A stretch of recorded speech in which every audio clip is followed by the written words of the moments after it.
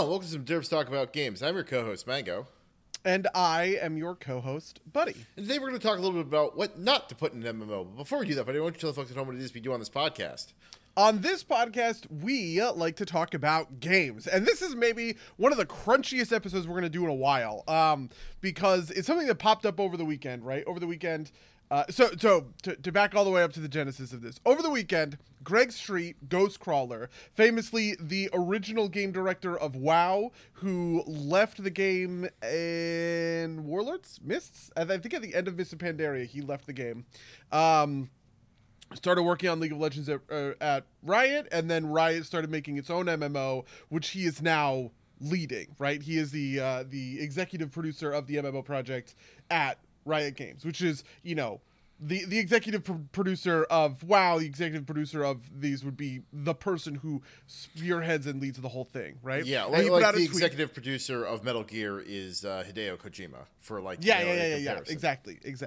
So he put out a tweet that says, so let's be a little more negative for a moment. Without bashing other games, what features do you not want to see in this MMO that Riot is making? And received 2,000 responses, 2,840 responses as of the last, as of this moment that we are starting the podcast. So we're going to talk about some of these and see every single one of them. No, yeah, yeah. I want to see what really. I just want to see what are the good takes, what are the bad takes, what are the misleading or undercooked takes. A lot of the time on sort of game developer Twitter, I see a lot of people come in with very undercooked takes where you really should have thought about that more than the 5 seconds it took you to tweet it out, right?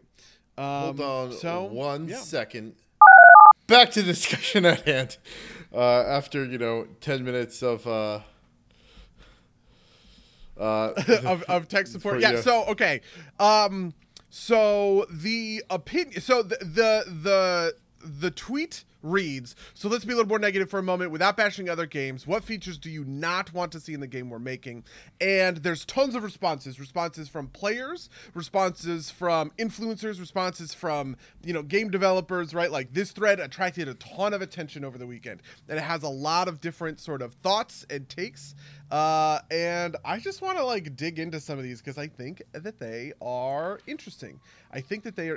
Where do we want to start with the big boys or into some of the more niche stuff? So I'll let you pick. This is your topic. I obviously pointed out to you the one that I thought that was very interesting, but given that we can't kind of go through them in order in any reasonable way, I will let you drive. Okay, so let's just start with maybe the most popular response. Actually, maybe I'm lying. I think the most popular response probably comes from... Okay, so this is a good one to get out of the way really quickly, right? The most popular response, just at a glance, comes from Liquid Maximum, right? Max is famously the guild leader of Liquid. He's the raid leader of their Race to World First team. Max has kind of risen to sort of be the face of WoW streaming, especially since Asmongold kind of put WoW aside and hasn't really been playing too much World of Warcraft since the start of 9.1.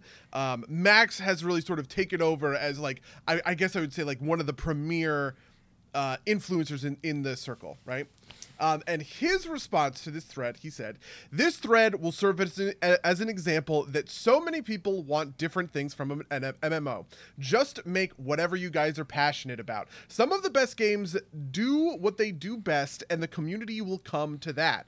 This game will be a banger guaranteed as long as it isn't rushed out and doesn't try to cater to everything an MMO player wants. Main issue with WoW right now, at least, is they're trying to make everyone happy, which is impossible, and it's not able to be great for many. Not a WoW bash, by the way. People play the game for a much more unified reason from 05 to 10. I don't know what that means. But that must be 2005 to 2010. Now it's branched into 15 different things as games have gotten better and more focused, and they're treading water, pleasing them all instead of specializing. And if they specialize like any new game would, they would hard alienate people. It's lose-lose for them. Comes with the territory of a game being out for 20 years, right? So this is a sentiment that I've seen kind of all over the place, which is just just do what you want. Do what you're passionate about, right?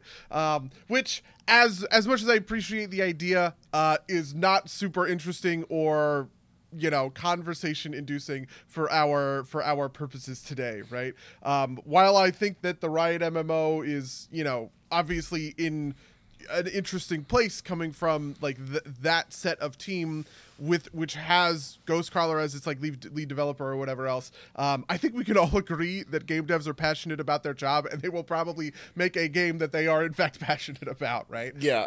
I was gonna say, we've talked about this on the podcast, but a big part of the reason why game developers are underpaid is because they're so passionate about their jobs that they're willing to be underpaid instead of going into normal industry.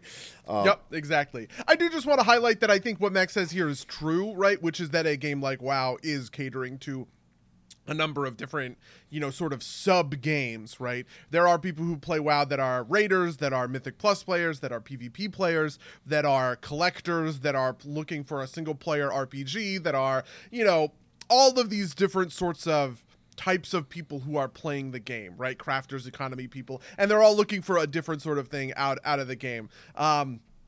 But I don't really think that answers Ghostcrawler's question, so I'm going to set aside that and other similar responses just as to put it aside. I agree with you generally, but I do think there's an interesting thing here to talk about, which is whether or not, the Riot MMO should specialize in a certain way. And I don't know if I agree with this take, right? That essentially that WoW is treading water because it wants to be everything for everybody, which I think in like some lowercase sense is maybe true. But I also think that part of the appeal of an MMO is being a big tent that like a lot of different people can come into and interact. Like part of the big draw of MMOs is a social aspect, right? Yeah. That's what keeps people coming back in a lot of ways.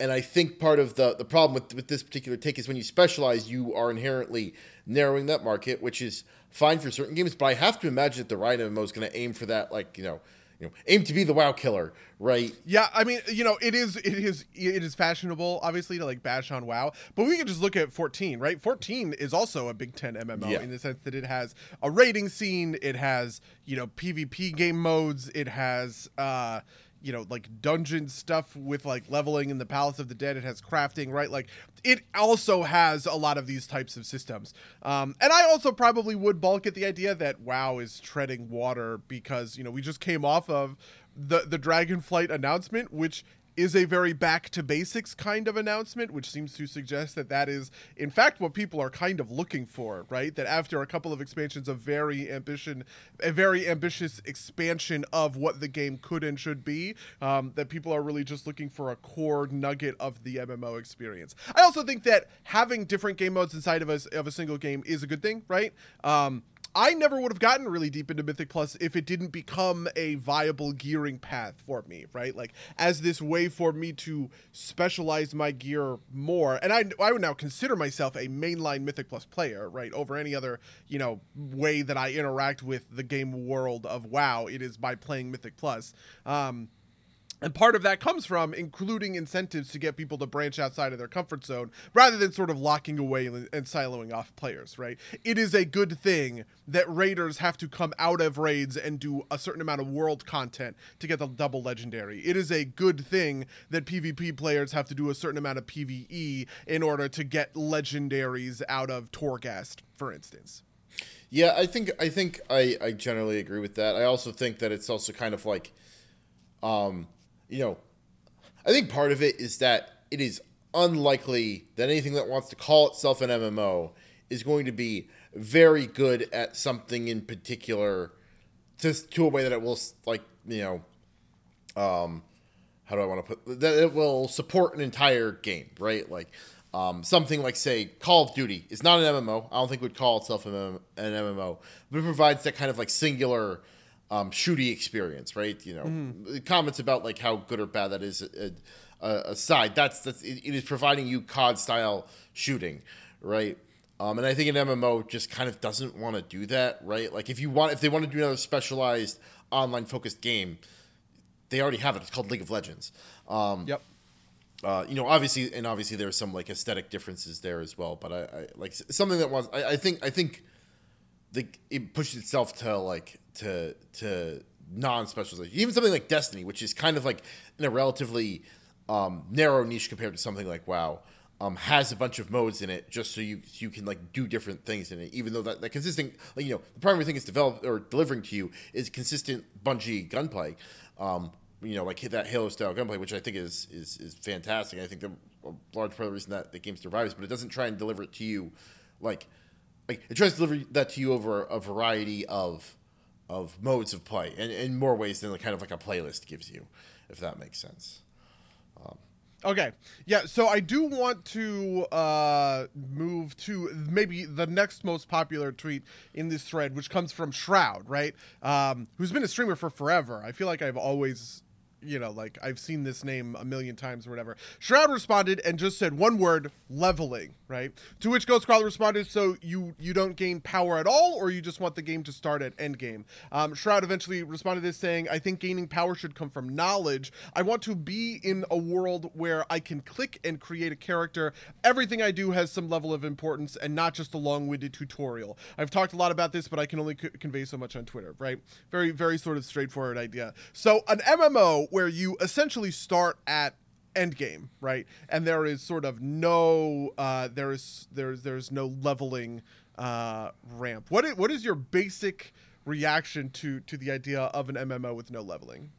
So I had two. My first one was something that the Angry GM talks about is players are very good at telling you whether they like something or not, but they're not very good at telling you why, which and this seemed to be in that kind of vein. It's like there's something that that Shroud is identifying that he doesn't like, and I think he might be off about like that being leveling. The other part of this is that the leveling process, for all of its potential grindiness, its primary function is, as he says, to be a tutorial, but it's supposed to be it's essentially a mandatory training room in like a fighting game, right? Like you slowly add to the toolkit, and you do it in this very kind of like slow way, so that you can like build up some sort of rotation and not be total ass when you hit, like, say, dungeons, or when you hit endgame content in general. Sure. Yeah. I think the easy counter to that is like that doesn't seem to stop people from being ass when they hit the endgame content. So is it worth it?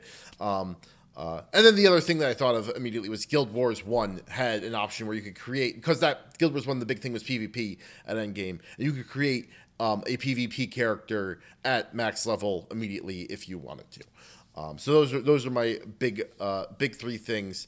And I can dive deeper on any of them. But what were your immediate thoughts? My immediate thought is that leveling is itself a quote unquote end game experience, right? Or end game is the wrong word. Kind of like end point experience, right? Leveling is a type of experience that an MMO in a big tent capacity offers to a player, right? Where you are going through and you are progressing and you're getting stronger. You're getting a bunch of gear upgrades, right? And that feels good, and that is a real kind of gameplay loop sort of in and of itself, right? I think the problem with leveling comes from a world in which people want to play a game like WoW, like they would play League of Legends or Overwatch, right? You just sort of queue up into your match and you go, right? There's no introductory process that you have to sort of grind through in order to get to that and to that end point that you are looking to, right? Whether that's Mythic Plus, rating, PvP, sort of whatever else, right? And I do think that leveling has a place as a sort of introductory experience to any individual game or any individual expansion. But I don't know that I've seen a game do leveling well as sort of the content. Outside of maybe it's sort of the appeal of WoW Classic is this, right? Where the game is leveling, where really reaching end game is the, is the cherry on top of the whole experience. But what most of the experience is driven by is it feels good to complete quests. It feels good to level up. It feels good to get better gear, right? It feels good to get abilities that do better and more powerful things. And so I think I might agree with the underlying assertion that leveling is an unfun piece of the, an unfun piece of the puzzle. But I feel like failing to contend with the idea of that leveling is itself supposed to be a fun process, is tough, right? One of the things that I thought was really interesting was Freak, the the Riot caster, said, "I've churned from every MMO that isn't Lost Ark while leveling, and it's because at around 15 hours you're still killing the same random zombies with boring level 3 fireball combat. Good gameplay, which is to say dungeons, is few and far between, and there's still 40 hours of leveling to go," right? And I think I understand a little bit of this, right? There is this kind of feeling when I start a new character, especially if I were to, like in WoW, for instance, create a new character of a class that I'm familiar with, like if I were to create a level 1 warrior, I understand the difference between how a level 60 warrior plays. So playing a level 1 warrior feels very weird all of a sudden to me, right?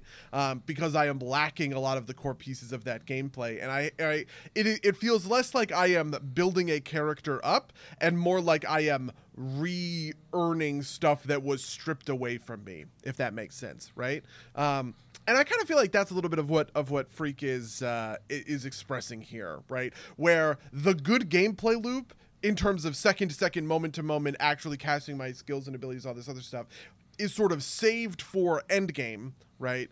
And the process of making a leveling experience comes from stripping away pieces from that gameplay loop, such that the character now starts in a pretty broken and jank spot and has to re-earn those pieces, step by step over time.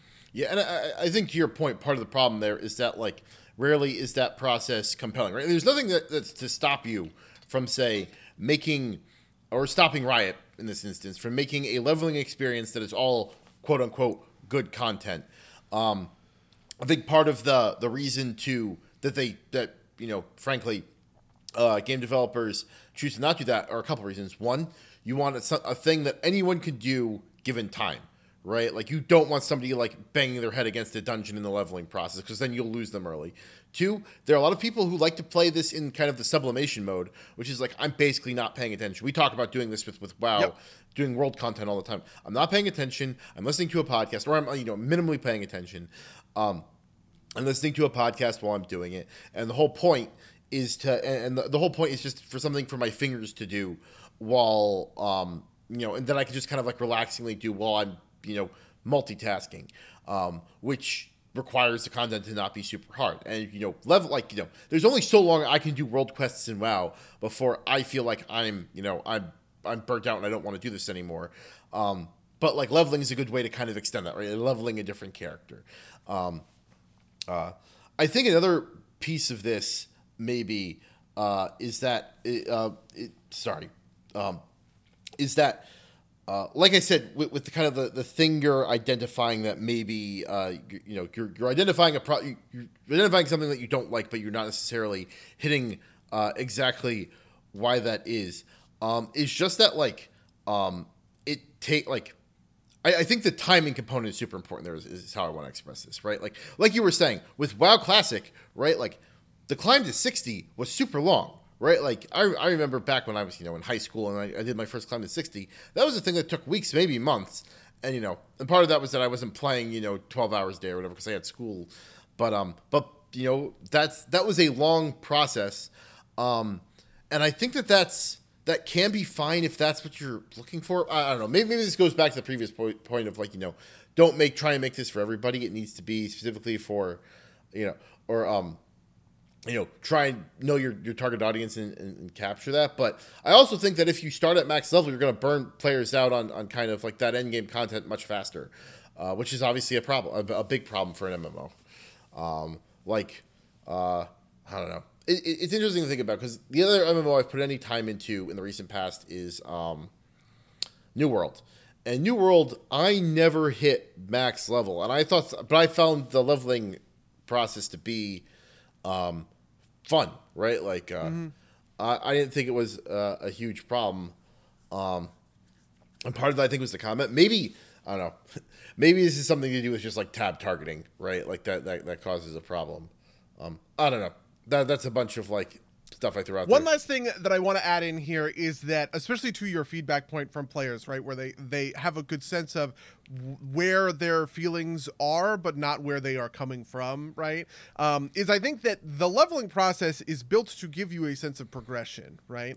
And players do want a sense of progression, but they don't think they want a sense of progression, if that makes sense, right? There is a feeling of friction to not being complete on the thing, and a feeling of relief that comes from completing the thing, right? But realistically speaking, people want the grind in a way that they have a hard time sort of like realizing, right? The idea is, because when the grind ends, that feels good. You say, oh, wow, the grind sucks, I just want the end. But if you just skip to the end, that isn't satisfying and is not fun and interesting, right? And it's a real tough balance, balancing act to be able to see the through line between I am getting better and I am getting stronger, and it feels good to do those things, without necessarily having that be a frustrating piece of your gameplay, right? Which sort of ties into another one of these that I want to mention, which is this is just a random guy on the thread who says RNG loot, right? If I'm going to spend time on a game, I want to know how to get better/new items and approximately how long it will take, instead of praying to maybe get something good eventually, possibly one day. This actually pops up in a couple of different places where folks are saying random loot, right? So for instance, Akinola GG, he's just a League of Legends guy, says, I don't want random limited loot tables for endgame content. Please give tokens to trade in instead for everyone who participated. If I clear something and don't walk out of there with something from my efforts, I feel like I wasted my time dungeoning or raiding, right? Which this one I think is really interesting, because it's the same, it's in my philosophy, it's the same thing happening, right? Cognitively, which is that I actually do think people like random loot, right? Because the feeling of getting something randomly feels better than getting something at that sort of slow and steady pace, right? So, just to science this out, if we were to say you need to kill a boss 5 times, and each time you kill a boss, you get 1 crystal, and with 5 crystals, you can turn it in and get the weapon you want, right?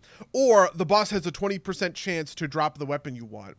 When you get the weapon by killing the boss 5 times, and on the 5th time you roll the weapon, versus when you kill the boss 5 times and go to the vendor and buy the weapon, it feels so much better to have that surprise, right? To have the weapon drop and go, oh, my weapon, oh my god, this is so good, right? This is so huge for me, right? That feeling is, I think, a very core feeling to MMO design. You are literally just describing a Skinner box, right? Like, absolutely, which is part of the right? the draw, right? Like the addictive quality. And I think that has a really negative connotation, but to me, this is not negative, right? Like, this is a feature as far as I'm concerned, not a bug, right? Which is that I want the good feeling of RNG loot as it is, right? Versus the sort of because what happens in the other direction is it starts to feel like a chore, right? This is something we saw with Shadowlands legendaries. Shadowlands legendaries were built in response to the RNG legendaries of Legion, right? Which were famously, people were really frustrated with those because they wanted specific legendaries and they had to grind a lot in order to proc them, and getting those legendaries was a very long, drawn out process that was frustrating, right? But people also ended up resenting Shadowlands legendaries. And the reason why is because it was so deterministic to get the legendary, right? All you needed to do was run the content to get the thing, and then buy the stuff off the auction house, put it all together at the rune carver, and you're good, right? That was an entirely deterministic process. It was viewed as this chore that you had to go through, right? Because there was no piece of that puzzle that felt like loot. That whole puzzle felt like the kind of foundational cornerstone of a build, not a capstone piece of a build, right? And so that's one of the things that I definitely think that I'm in disagreement with this take, that random loot tables are bad, actually. So I agree with you generally. I think there's an answer that's something that looks like, again, talk about, wow, the Shadowlands current like tier set thing, which is like, some sort of bad luck protection, right? Like, because I think that's the worst part of RNG is like, running the same thing and not, or like, some ability to target certain things, right? Like, for instance, I started playing Magic the Gathering again, and we'll talk about that in this in the back half. But at the event I was at PAX East, they were selling booster packs. And apparently something that Wizards had started to do is they sell specific packs that are themed that will give you like certain colors, right? Like I got a Maestro pack, so I could get those blue, red, black cards that are in the Maestro theme. And, I will get I will get like random cards, but of that set. Right, so I don't have to worry about getting a white or a green card, which is not something I was looking to go after. And so I think like things like that let you kind of like narrow the field, or like other ways to kind of like make that work are probably good. I also think part of this is just kind of like how MMOs are built, right? Like MMOs are generally like. Because everything needs to be balanced, we've talked about this in regards as well, because everything needs to be balanced against each other, right? Because everything needs to be balanced against each other, you can't really have, like, super build diversity because things get out of hand really quick. Like, say, like, in a Diablo 3, right? Like, you can kind of constantly switch up your legendaries. I actually think that Diablo 3 went in the wrong direction with this, with their kind of, like, seasonal sets. But that's an entirely different discussion. But because of that, like, you want everything to be, like, a level more homogenous than your standard, say, action RPG, right? Or your loot RPG. And because of that, like, you kind of you're in this weird between space where, like, the RNG can feel bad because you're just trying to target a specific thing, right? Like, there's no chance, Titan Forging causes problems, but Titan Forging really hit that RNG kind of thing, right? Like, the chance to get something better, right? I think WoW is maybe in a decent place right now with kind of like you can roll like sockets and affixes. But I don't know how to deal with that, right? Like, I think fundamentally the problem is you need some external motivator that isn't the gear. In addition to the gear, like I think the gear is important, but like you need like appearances, or you need like for me it's parses, right? I want to be parsing better every time, and that's an exogenous thing that's driving me, and I think you really need a piece of that somewhere in some regard. I also think that there's a piece of that puzzle that is sort of on the player, right? Like I don't have a ton of sympathy for someone who says there needs to be bad luck protection for me getting this specific trinket, right? Right. If you are the kind of player that says, well, I need this trinket from this dungeon, and the game is bad if there isn't bad luck protection for me to get this one specific item, I don't have a lot of sympathy for that, right? To me, at a certain point, you do need to sort of make a compromise and go, yeah, we'll take the mathematically worst trinket that you are getting, because there are a lot of trinkets that you could be getting, and you're sort of fixating on one, right? And yeah. And it's good to have chase items in the game. I think chase items are neat and they're fun, and it makes the game pop better when you get one of those items, right? But when you're living in this world where the only thing that matters is getting the one individual trinket, the one individual ring, the one individual weapon that you want, that's kind of a recipe for frustration. But I definitely do believe in, that sort of bad luck protection, right? I like the idea that there is always sort of a floor that you can rely on, where even if you are not getting a drop, even if you need bracers more than any fucking thing in the world, you can go do a thing to hard farm bracers and set that piece of your gear up for later, right? Because it does definitely suck to have a piece of eye level 200 loot or whatever, just because you can't get the right slot to roll. Anyway, so to continue on with more takes, this one comes from a game designer on just a completely different game, but she says time-limited things that are removed afterwards and can never be earned again.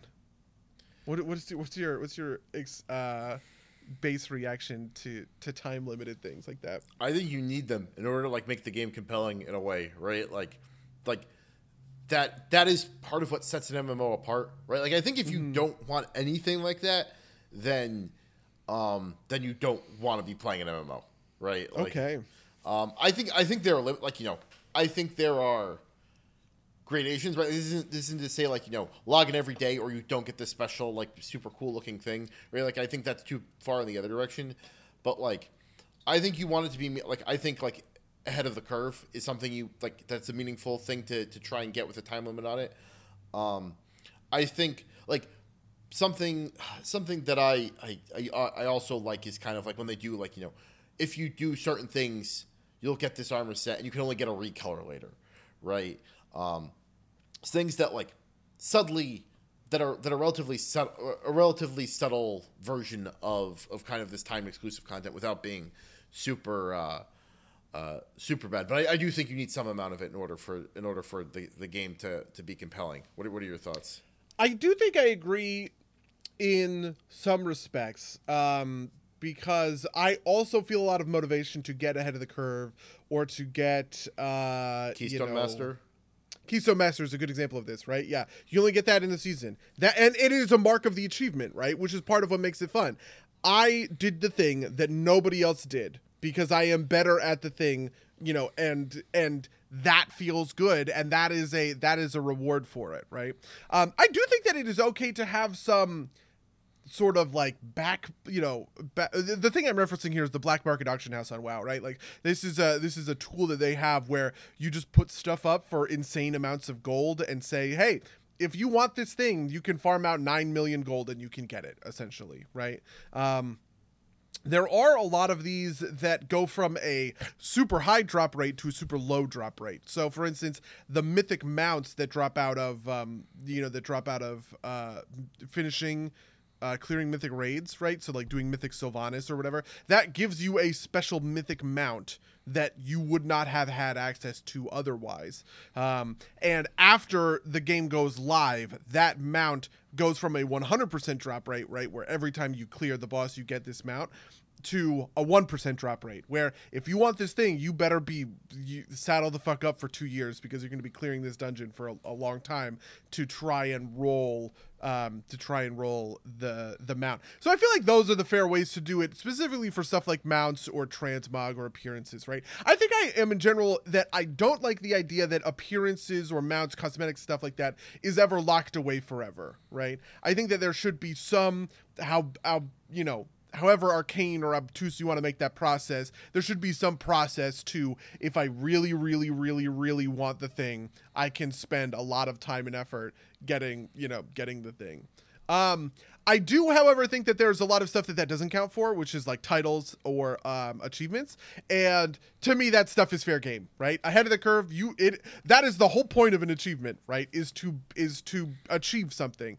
And if you do not do it in the time frame, if you do not do it in the time at which it was current, you do not have the achievement for doing the thing when it was current, right? That, to me, it would be paradoxical to kind of put that on any other sort of pedestal. And I also think that that's true for titles, right? There are certain titles in the game. The Tormented title is a good example of this, which is just an achievement for, being one of the top players of Mythic Plus. That it makes sense that if you were one of the top players of that season, you get a special thing for that season. It's a title, right? That kind of stuff.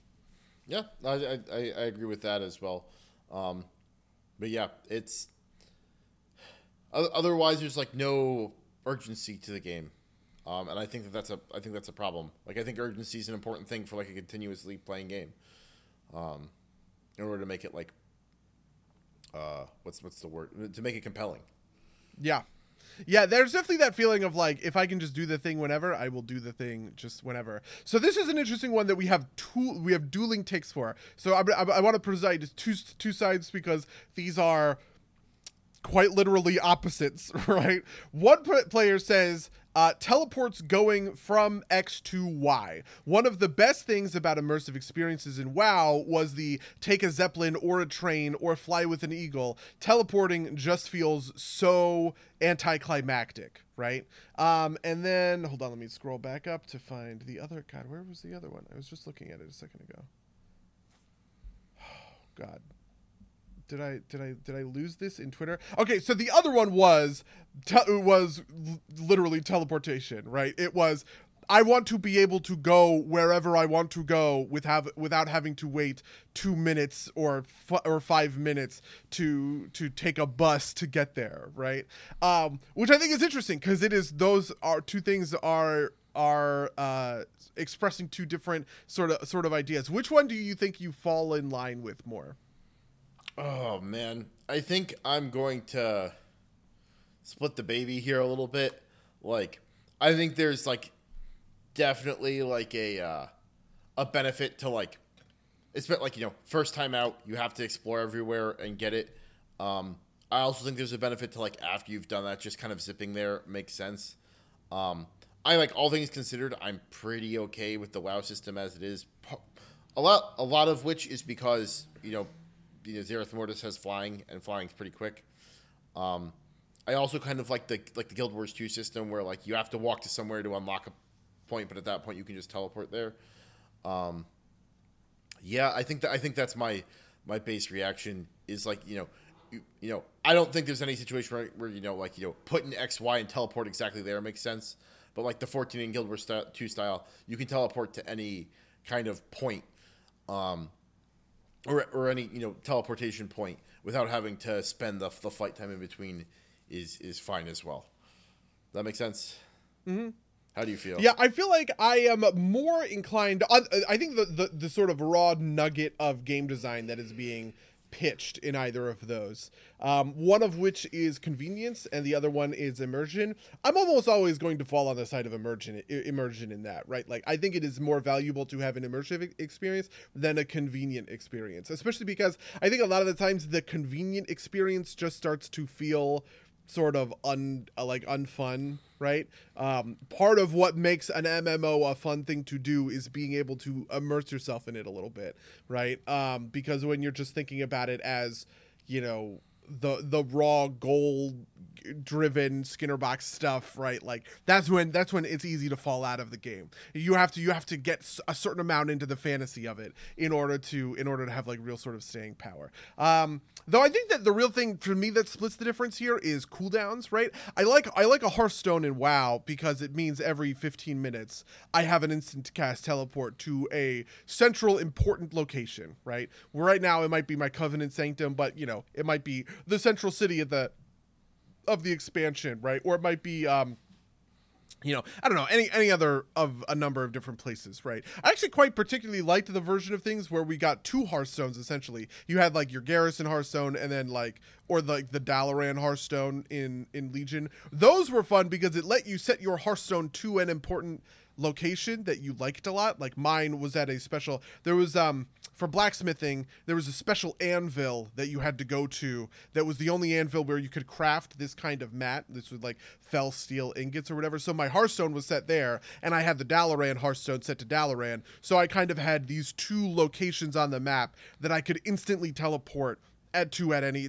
individual time, but there's a pretty hefty cooldown associated with that, right? And I sort of wish that we could return to that version of things, because it's kind of the most interesting way to make that happen, right? But I also think that there's a certain amount of instant teleportation that works as a progression reward, right? So for instance, one of the things that feels good about leveling up my Covenant Sanctum is getting those teleports across the zone, right? Or one of the things that feels good about progressing through the Maw was earning that teleporter thing like in the back that you could go and you teleport straight to the raid entrance, right? Whereas other people, before you had to do that, you had to run. Those kinds of contrasts, I think, feel good in aggregate, right? Where you realize, okay, for the first few weeks, I am running to the thing, and then I buy the thing that lets me just teleport straight there. That kind of like back and forth, I think is pretty neat. Yeah, no, I get that. But yeah. I also want to point out that I think that like the way WoW does kind of like meeting stones and like warlock summons, I think is good from kind of like an organizational perspective, right? Like, yep. Part of this for me is driven by the fact that like at some level when you're just kind of grinding content, having to do like a lot of traversal, right? Like Zereth Mortis is relatively small in terms of like getting on my mount and flying somewhere. Having to do a lot of traversal, I think gets tiresome really quickly.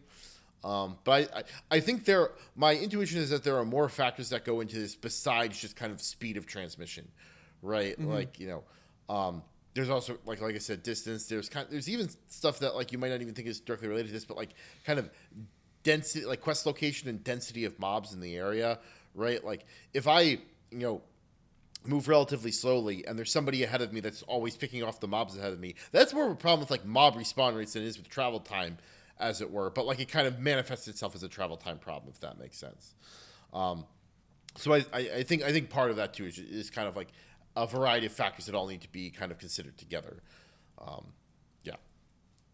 Okay, so the next one that I also think is very spicy. This one comes from a producer on the World of Warcraft team. His name is Zorbrix. He's been there for a long time. I think he was actually a community manager at first, and eventually transitioned into being a producer. But I might be wrong about that. So his thing is, for a new game, Realms, having geological regions like US East/West splits are fine, and especially nice for things like time zones, player concurrency norms, and downtime consideration. But the management of small individual 2K to 5K player cap realms is a headache.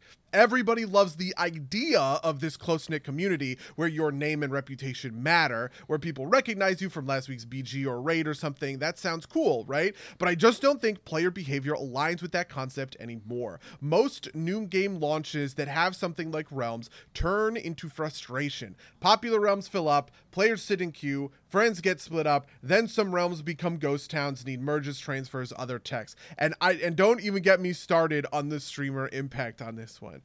What's your base thought on Realms? As you might say at like one of the courts of the United States of America, this is a balance of interests, and I think the balance of interests kind of falls in this take. Like I think this take is mostly correct. I think it's less. I'd be a little bit more charitable than like everybody likes the idea of it. I think those things are valuable, but I don't think they're more valuable than being able to play the game easily, right? Because like along with having small realms, you need things like like an intentionally bad LFG system, right? Like part of that like reputation building is sitting in town and being like spamming like LF1M healer for dungeon, right, for like half an hour before you get to do the content, which builds helps to fulfill that reputational role, but is a negative effect on the game otherwise. And in an era where like you have access to all that instances, I think that has to fall by the wayside. I don't think there's any good way around it. Yeah, I definitely feel that, especially with just the numbers on which these things launch, right? To me, the one that is the toughest about it is really the launch day sort of, right? Like, I mean, maybe this just comes from my background working on 14, right? But just the amount of population that you see on an X-Pack or a patch launch where all of these people are coming back, they're all trying to flood through the gate or whatever. I just feel like I would much rather have a situation where I have a big broad system that can handle that load rather than these very like tightly kind of constrained sorts of interactions, right? Though I guess I sort of think that it's interesting that you mention the intentionally like obtuse dungeon like group finding system, because I do think that is a piece of it, but that also has like a lot of like knock-on effects, I guess. Sure. I would say, which is maybe just like a good reason to transition.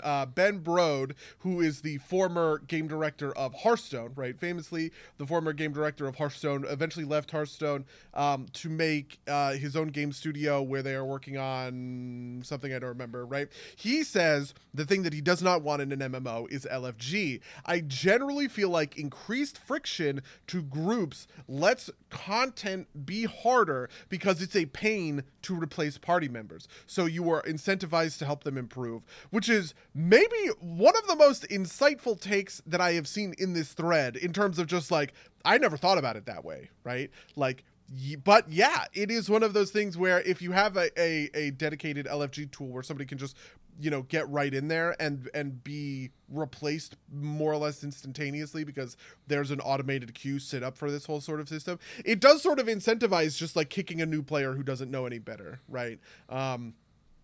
Or just immediately replacing someone as soon as you get a better, like a better kind of applicant, right? Like those sorts of interactions, which I do sort of think are kind of negative. I don't know what's your feeling on that? Again, you're gonna if this was the baby take for me, but I think that like again, to go back to WoW, I think that WoW struck a pretty decent balance here, right? Like LFG queues for like heroic dungeons, I think are great for what that is, right? I think that the LFG Finder isn't like kind of like the group maker isn't an invaluable tool just for like meeting new people. Like it's a thing you kind of need once you kind of like, to the previous point, right? Like you don't have like contained communities, right? Like you need to be able to meet people to do these things somehow.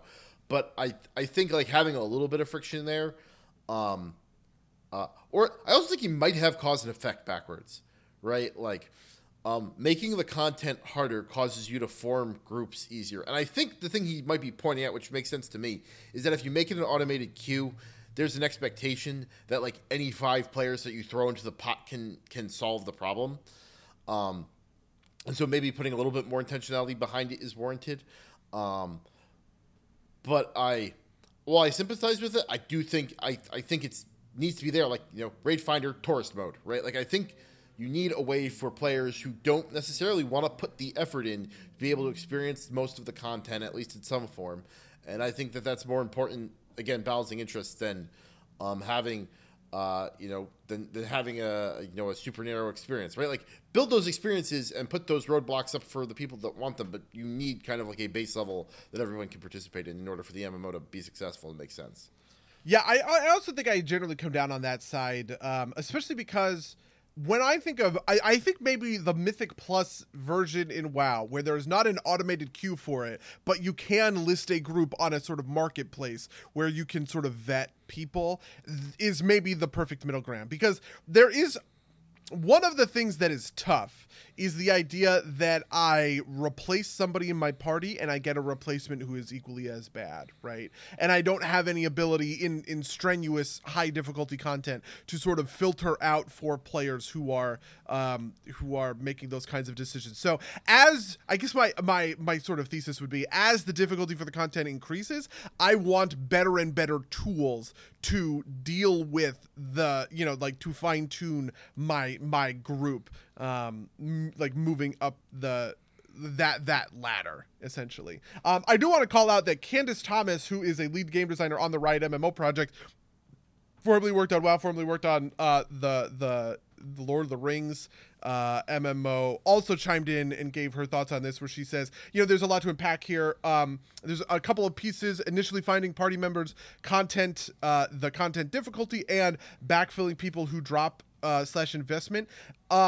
Candace is a big fan of a tool that lets people create a party as opposed to just finding random people and mashing them together for traditional MMO content, right? Which is more or less what I'm sort of describing with this, like the M Plus version, right? This isn't an automated tool, but it is something that easily lets me create a party. I think that giving people the option of people who can surround themselves with is important for community building and makes people invest in each other in a more meaningful way. What I don't like is gatekeeping or being unnecessarily exclusionary. This is a hard balance to strike. Players should have a tool to find one another, but I'm not sure the LFG tool is exactly it. Keep in mind, some content is good for and actually made better by having random buddies mashed together, a la the LFG tool, things like Battle Royale, Fall Guys, Among Us, right? Like those are all of that kind of content is much better for having an automated queue system. On the content difficulty, she says this is tough too because there's always a broad range of skill in any game with combat. My bias is towards having enough breadth of content type and letting people who want challenging content congregate towards each other. People who don't want that challenge should still have plenty to do, and try not to force those two people into the same place because their values are misaligned, right? Which I think makes a lot of sense. You don't have a queue for Mythic Plus dungeons, but you do have a queue for heroic dungeons because those are kind of aimed at different people. When it comes to backfilling, she just talks about backfilling undermines the need for a team to stick together and finish something out. It decreases investment in your party members, but especially if you don't have any investment in the first place, you didn't get to pick. The key is to get that initial investment going, right? Get people aligned around the goals, forgive one another when things go poorly, and reward everyone for their times, even if things don't, work out. So I feel like that is maybe one of the most complicated answers, just because like it really is a tough one to navigate in sort of the modern game space. Yeah, I agree. But I think I generally agree with that take. So it's a tough thing to do. But okay.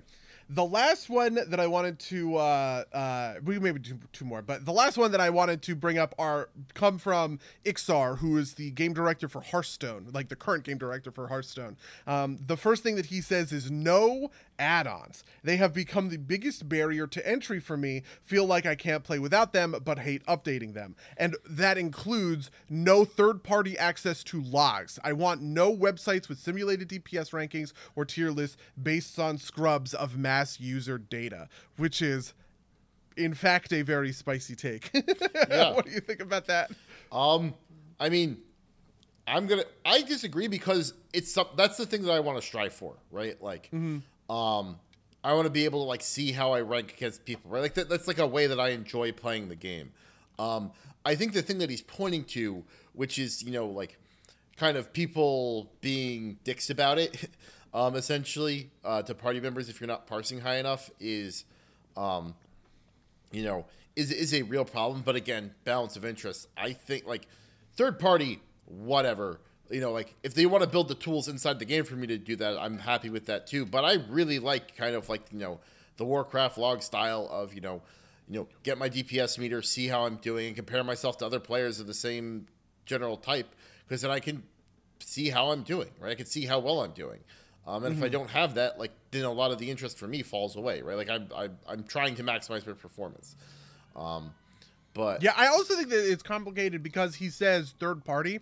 Right. I do agree that there should be no first party access to this stuff, right? Which is to say that I really don't like the idea of a native DPS meter in WoW. I think that would be very bad. Or similarly, I think it would also be very bad for there to be Warcraft logs inside of WoW's gameplay, right? Like imagine you could bring up an interface in WoW that was just Warcraft logs, right? Like it was natively supported, right, into the game. I think that would be awful. I think that would be a huge problem that I would really be against. But because those things are third party, because they are add-ons, to me they are, like they're kind of off limits in a way, right? Like I really don't know that I think that anybody should restrict players from cultivating an experience with the game in the way that they want it to cultivate it, right? And like, yeah, I guess I sympathize to the idea that that creates a meta, that creates all of these sorts of hang-on, sort of tacked-on effects along those sorts of lines. But I definitely, I don't know, it feels very bad to me to say that third-party stuff is off limits for the game, because that is the player's purview, right? It's not in the game natively. Everyone doesn't have to interact with this. Only the players who opt in do, and that feels very fair to me. I honestly, I don't think I agree with you. I think that having it be first party would be fine. My kind of view on this is that if people are gonna be dicks, they're gonna be dicks no matter what, right? Like, and at least, from my perspective, at least if you have a logging tool, you have something objective to point at, right? Because I think the type of person who's going to yell at you over not parsing well enough is the same type of person who's going to yell at you because they think you're not parsing well enough, and that's worse if you can't prove it either way, right? Like, so I get what you're saying, and I'm not super 100% hardcore committed to it, but I just don't think that it makes that much of a difference. So to be clear, I don't think that it would be better to me, this is not a moderation issue, okay, right? Or which is to say that it is a moderation issue in the sense that, yes, people being dicks to each other is bad, but people being dicks to each other is a problem to be sorted out by good moderation, not a problem to be dealt with in first principles by gameplay mechanics, essentially, right? Like, the person who is going to yell at you because your DPS is bad is probably going to yell at you even if he doesn't have a DPS meter, because he's a dick, right? And dicks are going to be assholes, right? Like, that's the way that things are going to work. Dicks are going to be assholes. Quote me on that. 2022, Buddy Solo, right? The real thing I'm describing is this adoption of parsing and parse gameplay as a first party, experience that WoW is supporting, right? I don't mind that, like, a Warcraft designer explained this on the forums recently. People were talking about how it really sucks to have power infusion in the game because power infusion really warps logs, right? If you are a player who gets power infusion, your logs are going to be way better than somebody else's logs, right? These are called external buffs. Your logs are going to be better than other people's logs, and so it's impossible to parse against a group that has a bunch of priests funneling power infusion into this one guy or whatever. And the thing that the designer said is something that I really agree with, which he said was parsing is an external goal that players create for themselves, right? Not that we as designers create for you. The goal that we create for you is kill the boss, right? Can you kill the boss? If yes, you get loot. If no, sucks to suck, right? The additional goal of parse well is something that is totally fine for players to adopt for themselves, but is not something that we want to design for, right? We want to design kill the boss as the goal, not parse well as the goal, right? And that's what I mean when I say it should not be adopted first party, right? I feel like if you bring in DPS meters, if you bring in Warcraft logs first party, you are now assuming the responsibility to design the game around those features, which I think would be bad. Okay, right? so I can agree with that on kind of like philosophically, I don't have a problem with it being first party, but practically, I see what you're saying, right? Because like then if WoW, as an example, were to adopt logs first party, then they would probably want to split out power infusion as like a property of the casting person, and that's on them to do that engineering work. Right, as opposed to Warcraft logs, who can make those decisions as they want to, right? So I agree with you from a practical perspective. I don't have the kind of philosophical, I don't think, okay, I agree with you. I'll just leave it at that. Okay. The other thing that I just want to touch on, because I think it's neat, the other thing that XR said was a controversial opinion: no PvP scaling or PvP specific gear. Let players who slayed the giant dragon and got the giant dragon sword have a gear advantage. Fairness is boring. Fancy gear should matter everywhere. How do you feel about that? Honestly, I kind of agree. Just because I think that's something I think that Destiny does well is it has a normalized mode, which is like the standard PvP, and it's got Iron Banner, which is slight levels matter. And I think that's a good kind of compromise, right? Because I do think that there's something to that idea. I also think that when your PvP experience doesn't match your PvE experience, at least in kind of tenor, that there's a problem there. The obvious problem is that if you do that, then the power power creep is a problem, or kind of these importance of best in slot stuff matters a lot more, which I think is not as good. But and then you have the frustration of I'm an arena player who's forced to Mythic Raid because I need, the giant dragon sword, and I hate Mythic Raiding, that kind of a thing. Yeah, I mean, I am definitively pro PvP gear. I think gear is important to PvP. I think templating sucks, and I have never liked it in any iteration of WoW. And I also think that players don't like it in WoW, at least they might say they like it, but I feel like psychologically that's not true. It reminds me of the thing that what was the Jeff Kaplan said about Overwatch, right? Where he says players say they want a fair match, but what they want is to win matches that are hard, right? They want to win matches that are close. They do not want to win 50% of the time, right? And part of what fuels that in WoW's situation is that feeling of gearing up and getting more and more PvP gear, right? There is that feeling of, okay, I have earned enough conquest points to buy my PvP axe, and my PvP axe is really good, and I'm going to stomp faces with my PvP axe. Which I think people will generally like and generally enjoy. The current design, I think, of WoW PvP gear is it scales up in PvP content, right? So it is sort of normalized for outdoor content, but you gain 13 eye levels worth of PvP power, whatever it is, just by stepping into an arena or a battleground or turning on war mode, which is I think is a key component of that. So I definitely want to say that I think that rewards for PvP I think is important, but I also kind of want them to I don't know, in kind of like my idealized world, and this is like a tough thing to pull off, so I don't blame any particular game or designer for not being able to hit this, is like you can get like top of the line gear from any of the activities, and you can bring that to other content and have it work, at 95 to 98% effectiveness. The problem, of course, is that like one of them is going to hit 102% effectiveness, and then everybody's going to have to go do that thing if they hit that particular activity. But I think that that's like more kind of a player problem than it is a designer problem. But I get it. Anyway, those are all of the big ones that I wanted to go through on the thread. So the one that I saw kind of in passing, that I think has like an interesting conversation behind it that I want to hit real quick is somebody said I don't want a transmog system. And this player's particular reason for it is because of the propensity for companies to monetize those things, which I think is a separate thing that I want to talk about.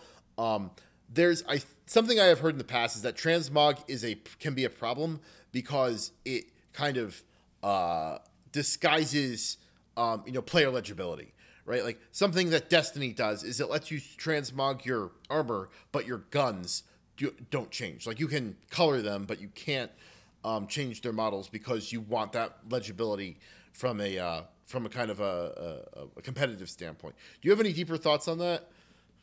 This was a thing that came up with the original transmog rules in WoW, which were to say that casters should only be able to transmog to cloth because if I'm a caster and I am in plate, you are going to think that I am a warrior, right? And to me, that is never really held up in practice in real sorts of terms. To be honest, I think there is something to silhouetting, right? Something that happens in skin design in League of Legends or in Overwatch, any of those games, is that the silhouette of your character, right? Like the at a glance of your character, no matter what skin they're wearing, I need to be able to see, oh, that's Yasuo. Oh, that's, whoever, Winston, right? Just at a glance. Even if you have some crazy skin that does whatever, right? If I have the robot Winston skin that turns into a fucking robot or whatever, I still need to be able to see at a glance that he is Winston.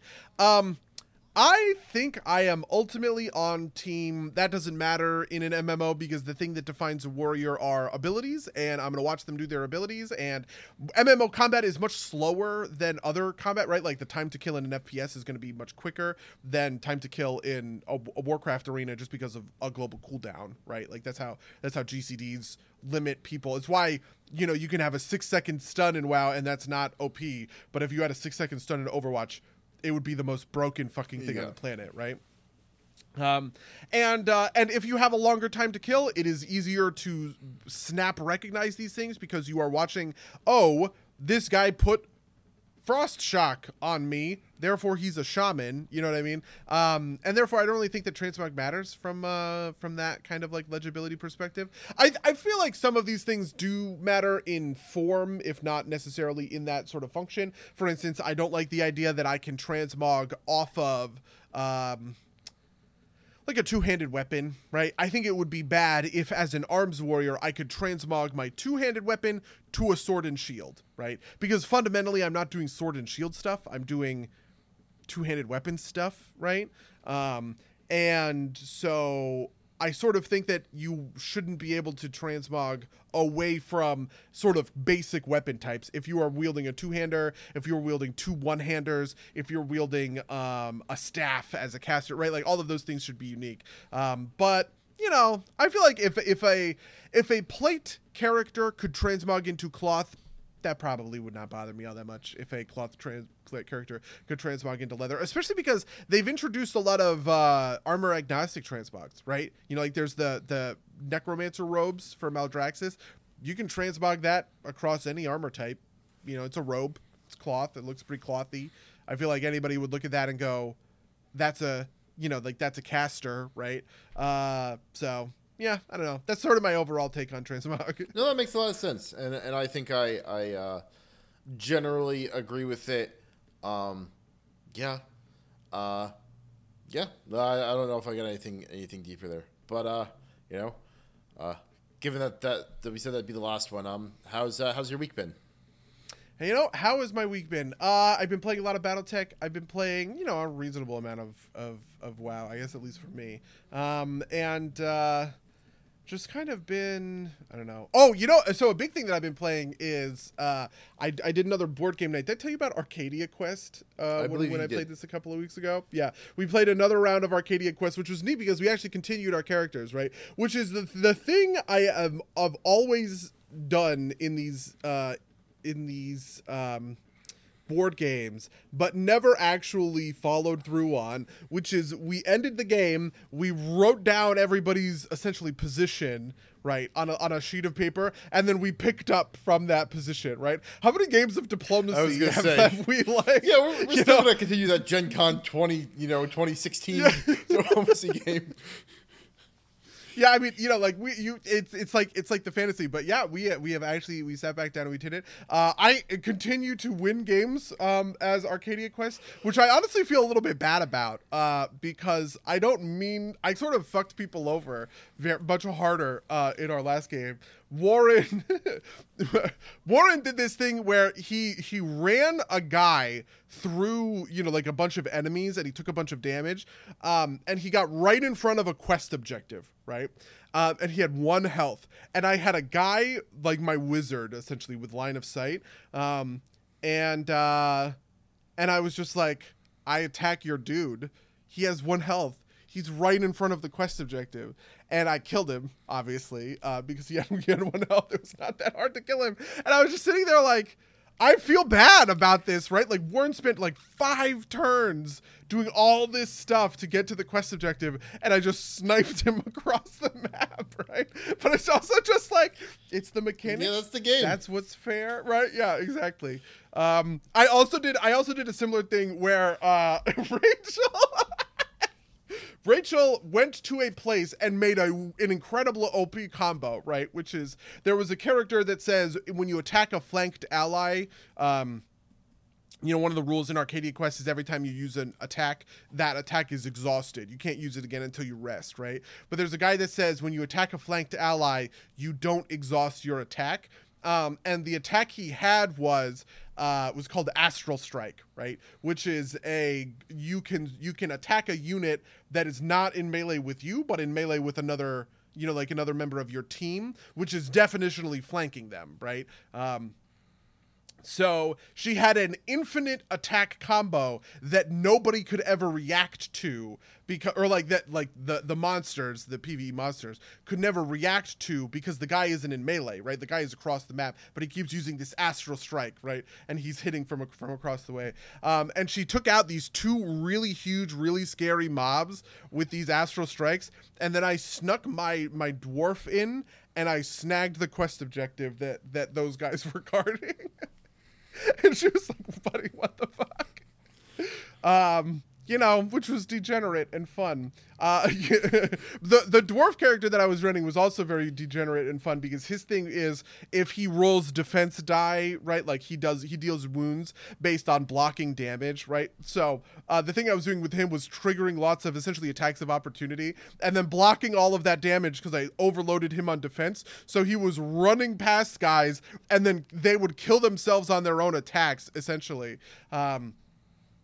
Until that didn't work out because I rolled really poorly, and my dwarf got 1 shot, which was not great, which was not super fun. I don't know. This has been a really neat experience. We are close to the end game. I think we have 2 more maps because like each one is like a 45-minute round, right, where you arrange the maps in a certain configuration. We have 2 more of them, I'm pretty sure, before we hit the very final map with the final boss. And I guess, I don't know, maybe sometime in later this month or next month we'll get around to it. Anyway, what have you been up to? What's your life like? Well, speaking of degenerate and fun, I've been playing Magic the Gathering. Oh, gross. Yeah, I jumped on Arena and I bought a bunch of packs, and I am playing so this new set is like Roaring Twenties themed. You might like the previous set, which is Kamigawa and like Neon Cyberpunk themed. Yeah, I have heard that I would love Kamigawa because they do ninjas, Yes. right? Which is my favorite thing in WoW, or I'm sorry, in Magic, and I need to go buy a bunch of the ninja cards, including a ninja Planeswalker, which I think is neat. Yeah. So that's so I am playing. I'm primarily playing in the Streets of New Capenna stuff. I'm picking up stuff as it goes. Things that I have learned about as I've been playing is that that Arena has this format called Alchemy, which I think is just them trying to do Hearthstone style like balance adjustments, which I think is neat. But obviously not replicable on paper. I'm playing this kind of like crappy, but fun, thrown together Maestro deck. Maestro being the blue, black, red clan in Streets of New Capenna. Basically, I'm doing this thing I like to do because it's very aggravating. Is you use red mind control to like steal an opponent's thing, and then you use a red or a black mechanic to sack it while it's on your side, and you frust the other people out, which is always my objective, is to just frust other people out. It's not like the greatest deck of all time, but it's a lot of fun. It's built around the Maestro's boss, which is like a 6/6 that costs 7, and you drop it, and opponent has to discard half their hand, and then when he attacks, they mill half their deck, and then when he dies, they have to sack half their permanents, non-land permanents, and it's great. I rarely ever actually get that card out, but lots of little dumb tricks that I use to kind of like jump around with stuff, and I've been enjoying it a lot. More than I think I have any right to. I might try and build a Brawl, which I think is their version of Commander deck, just because I do kind of get sick of running the same deck over and over again, which is kind of what you need to do if you want to climb the ranks super hard. But it's been a good time. Other than that, I have been playing a moderate amount of WoW, ticked up slightly because I wanted to get more of the ciphers so I could finish out those ciphers. I've gotten everything except for the stuff that comes out of the chests, and that'll be a nice grind for the end game. And I've also been playing some more Elden Ring, and just kind of making my way through that. The other big thing I did this week is I saw Weird Al live in concert last night. No. Yeah, it was so when we were in college, I saw Weird Al at Ram's Head, and that was fantastic. He's he had a bunch of props. For White and Nerdy, he came out on a Segway with oh my god, yeah. But his last couple of tours have been, it's called the Ludicrously Self-Indulgent Tour. And he's this isn't going to be like the old shows, right? Not as many props. It's him and the band kind of sitting on chairs and doing songs. And it's mostly his original songs. They're still fun and goofy, but they're not the parodies. And he talks a little bit between them. They're described as intimate, but he's still such a freaking showman, right? He's got these great fucking light shows that he played Christmas at Ground Zero, not Christmas at Ground Zero. The Night Santa Went Crazy, the other Weird Al Christmas song. And the lights come on in green and red, and they highlight him, and he is such a fucking showman. And that is so cool. Yeah, and it was a fantastic, some real pulls, right? I think almost half the songs were ones that I wasn't familiar with. Things Nature Trail to Hell in 3D, which he described as we're coming out with I've got a new movie coming out in a couple of months. And he also played UHF as well, right? He's it's been 33 years since the last one I made, and another 33 years, maybe I'll make the movie that I wrote the trailer song to, 30 years ago. He played Nature Trail to Hell, which is not a song that I was super familiar with. And then to me, part of the best part is every band does an encore now. Nobody walks off and actually stays off. So Yeah. he did kind of like he stands on the side of the stage, like very, very, conspicuously checking his phone and like looking at us cheering. He's like, no. But then he comes back out and he says, all right, everybody shout what song you want to hear now. Right. And so, like 1, 2, 3, just a bunch of noise. He says, what was that? China Grove by the Doobie Brothers? He just plays China Grove by the Doobie Brothers. He just does China Grove by the Doobie Brothers. And then the final song of the night after that was, he did basically like a remix medley of like some of his most famous songs. Like it starts out with this like very calm, chimey, almost lounge music-y sounding thing. And he says, then he sings, we've been spending most our lives living in an Amish paradise, right? Like it's just so fucking fantastic. Like, like 10 minutes of just kind of remix, which climaxes in fucking Yoda, like the parody of Lola. And it was a fantastic concert. I highly recommend Weird Al to everybody out there if you can see him live in concert. That sounds amazing, and I'm incredibly jealous. They're on tour for a while. You might be able to catch them still. I don't know where they are on their tour, but I was like, I opened up Facebook for some reason I can't comprehend, and it popped up. He's like, we still got some seats left. Like he made a post. I looked at it, and it said the show in my town nearby was sold out, and I clicked on it, and there were a couple seats left. So I managed to snag a last minute seat. But yeah, that was 3 in Vegas in June. Ooh, L.A. on June 18th and June 19th. Consider it. I don't want to do this now. To be honest, I might actually make a pitch for Weird Al. Let's go! Wow, God, he is touring everywhere. Yes. And then he's back in September of the same year? What the fuck? Yes, Jackie Chan, opera singer. We were talking about Weird Al, the Weird Al concert. I went yesterday, and it was fantastic. So, if I don't know if he's headed down your direction anytime soon, but if he is, I highly recommend it. But yeah, that was my week. Yeah, the other thing I've been doing is playing a lot of BattleTech again, which has started to fuck me a little bit because I'm playing Iron Man, which is weird. Like, I don't normally like playing Iron Man, but because I've played BattleTech before, a lot of the times on my second playthrough on runs, like in games like this, I will play Iron Man just because, I'm already familiar with the mechanics. I feel like I don't need to save scum or whatever. And I have been actually sort of fucked by Iron Man mode. Like, I have come very close to losing my run twice now. Just because, like, man, losing battles in BattleTech is incredibly painful. And there are certain battle types that are just like, this won't matter for anyone, but I just want to say to you, in the spirit of, if any of you are listening to this and are thinking, man, BattleTech is fun. First of all, it is, and it's a good game.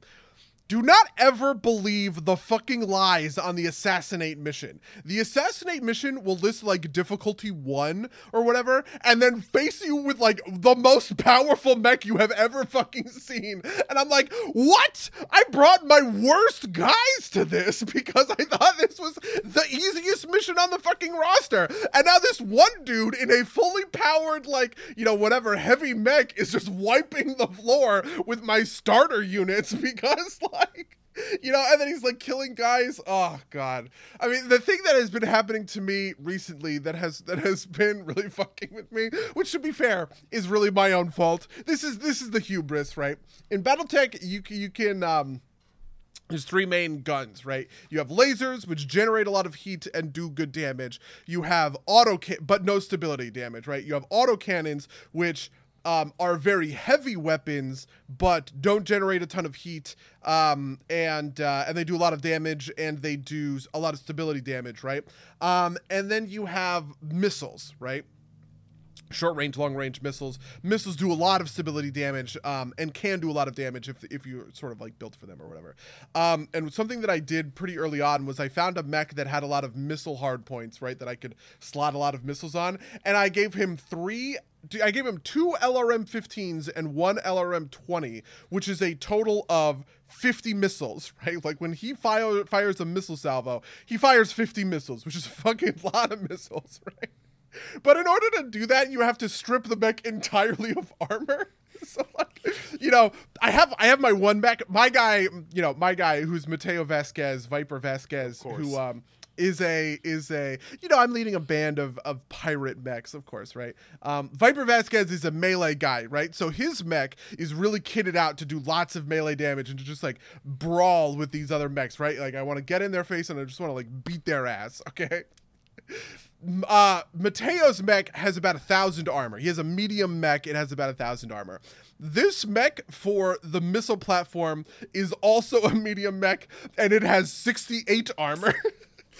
Because I've just literally stripped the entire thing of armor, which is very fun because the good thing about missiles is you can do indirect fire, right? As long as I am in range, as long as one of my other mechs is in range and I can see it through them, I can fire on that target, right? So what happens is Mateo gets all up in their grill and is like beat sticking them, and then from across the mountain there's a huge salvo of like 50 missiles that come in, right? But the problem is if anyone even just looks at that mech, it's gone, right? Like it's dead as a doornail. And this happened to me twice where I kitted out a guy who was an incredibly good gunner and an incredibly good, it's called tactics, right? It's one of the stats. The tactics stat is used to decrease the indirect fire penalty. So if you are firing from across the mountain, your chance to hit is higher. And he's just wrecking people. We're just like clearing maps like the easiest fucking thing. And then I get into this one assassination mission I thought was the easiest shit. And the assassination missions, they always have like an escort or something, right? Another group of mechs. So I'm up there, I'm fighting with this group of mechs, and then out of fucking downtown, this huge assault mech like comes around the mountain and is like, see ya, motherfucker, and just like beats the shit out of this missile thing, kills my pilot, absolutely trashes the mech so that I'm gonna have to spend 25 days repairing the thing. And I was just like, I cannot believe this fucking happened to me, right? And then I rebuilt that mech with the exact same specifications, retrained a new pilot to do the same thing, and just last night, basically the same thing happened, except for this time, it was a set of reinforcements. Because sometimes you'll be in a battle, right? This one was for a convoy, where the whole thing is you have to keep up with a convoy of vehicles that are like moving down a road or whatever.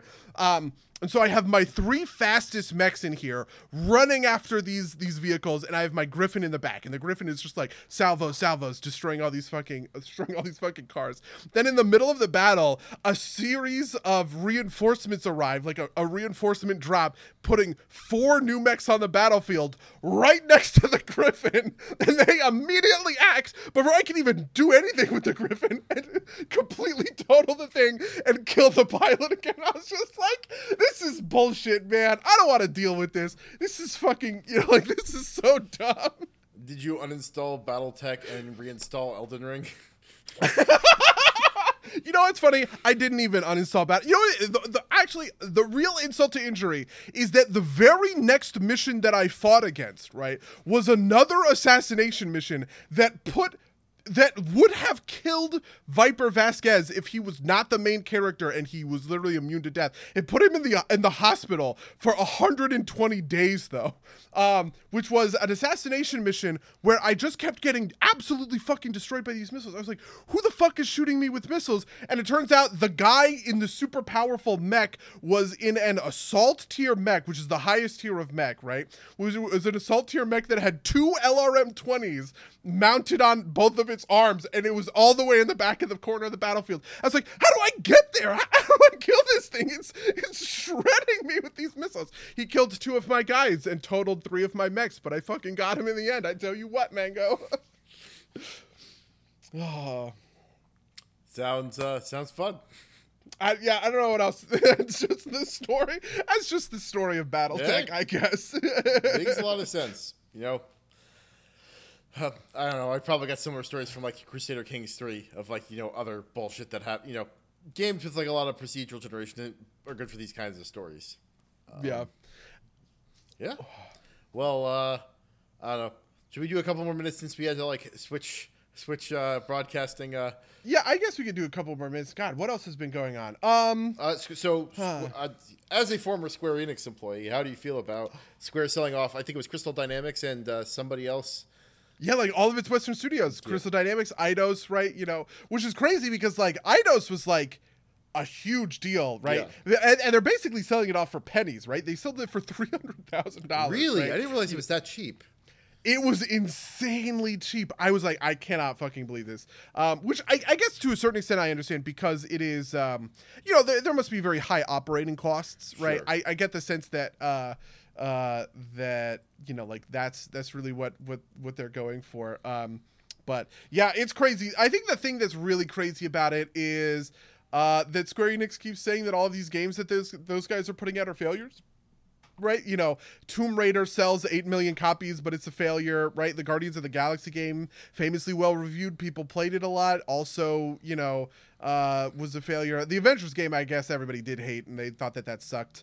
But that was also sort of a failure, which was just like a crazy thing to me. I was like, how the fuck can Square Enix not turn profits with this stuff? Because it seems like so, you know, straightforward. But the discourse I had heard around some of these things was that like, essentially they would like put out like they go for the Tomb Raider game expecting it to sell like Call of Duty, and it would sell like not like Call of Duty but still very well, but like not enough to like meet their expectations. Like I mean obviously this is all like kind of rumor and like hearsay, but I've heard that the only reason Final Fantasy 14 hasn't been like has essentially suffered like the curse of the investors is that it's already so successful that like Yoshi P can just kind of be like, no, let me keep doing this and leave me alone. Because like, I think it's a Square game. Is Babylon's Fall? It's like the Platinum game that like they commissioned that like is like some gas nightmare that like no one's playing at all. It's like, you know, got Platinum Combat, but it's set up like a gas and it's like not doing well at all, and like it's like not fun to play. It's like a game that like basically they knew was going to fail, so they didn't get any advertisement about it. Wow, yeah, I have never even fucking seen this, but I guess I'm now looking at it. Yeah, I'm actually not super surprised to hear that. I mean, like Square has famously had these kinds of issues. You know, when I was working there were a couple of years where it just felt like Final Fantasy 14 was like propping up the entire company, right? Like, you know, I guess Final Fantasy 15 I don't think that was like felt like. I think well. that's like true. That like Final Fantasy 14 was propping up the entire company. Yeah, well, yeah. I mean, fair enough. Yeah, the thing I think I feel good about is that the new studio Embracer? I think it's called Embracer Group. So yeah, the new group is called Embracer Group. They're like a big conglomerate, right? That like no one's ever heard of. Yeah, and they have been like going for IP for a long time. They've been picking up a lot of they've been acquiring a lot of IP. Like this is the thing that they're known for. I'm trying to think. Yeah, okay, so they picked up the remains of THQ when THQ sort of folded. They grabbed all of those games, and I feel like that's, you know, pretty good in general, right? Like they talk about how the thing that they like about Square Enix is like the value of this IP, and they kind of want it to stick around, right? They mentioned Deus Ex and Tomb Raider as these are cool IPs that, you know, we want to do more with, which is better than. Honestly, it's better than some publisher acquisitions, right? Like the typical EA acquisition model of getting scooped up and then getting axed, right? Or the Activision acquisition model where you get bought and then you are making Call of Duties. So. Yeah. So, you know, that's a piece of news. You have anything else you want to talk about, or should we get out of here? We've killed a bunch of time. You know, I guess I don't have a ton of. Have you been watching Better Call Saul yet? Not yet. Okay, yeah, then I guess I don't have anything else going on. Like, I've honestly just been tearing through a couple of other, just a couple of other things TV wise, right? Like Better Call Saul. I rewatched all of Barry, which continues to be amazing.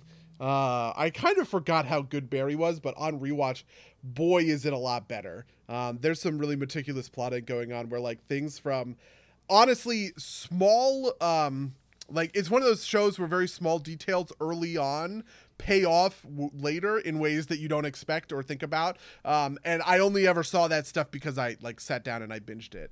One more thing I wanted to ask you about. How have you heard about this Netflix news?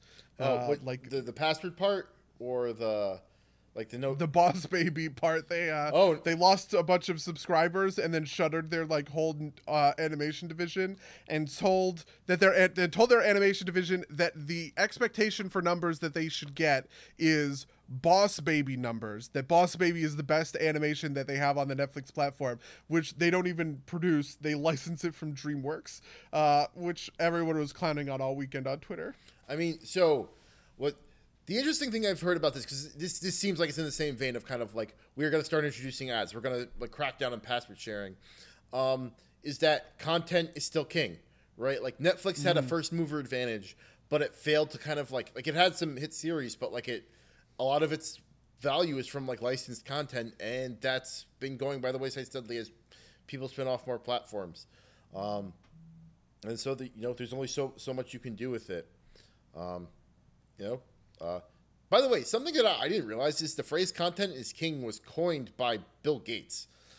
Really? Yeah, or at least in the internet context, it was like wow, because it was about one of these technology things. I think it was like right at like the cusp of the internet. It's like it doesn't matter who provides, it's who has the content, right? Like which proves to be true still. Yeah, I mean, I definitely agree with that. I think I spent more time watching Hulu and HBO Max than any other streaming platform in recent weeks, right? Like, I feel like I'm very rarely on Netflix. Like, what was the last thing that I did on Netflix? And the last thing I watched on Netflix is I like popped on a James A. Caster thing, but that's just because I've been watching fucking Taskmaster, and I was like, well, I recognize him from Taskmaster, so maybe I'll watch some of his stand-up.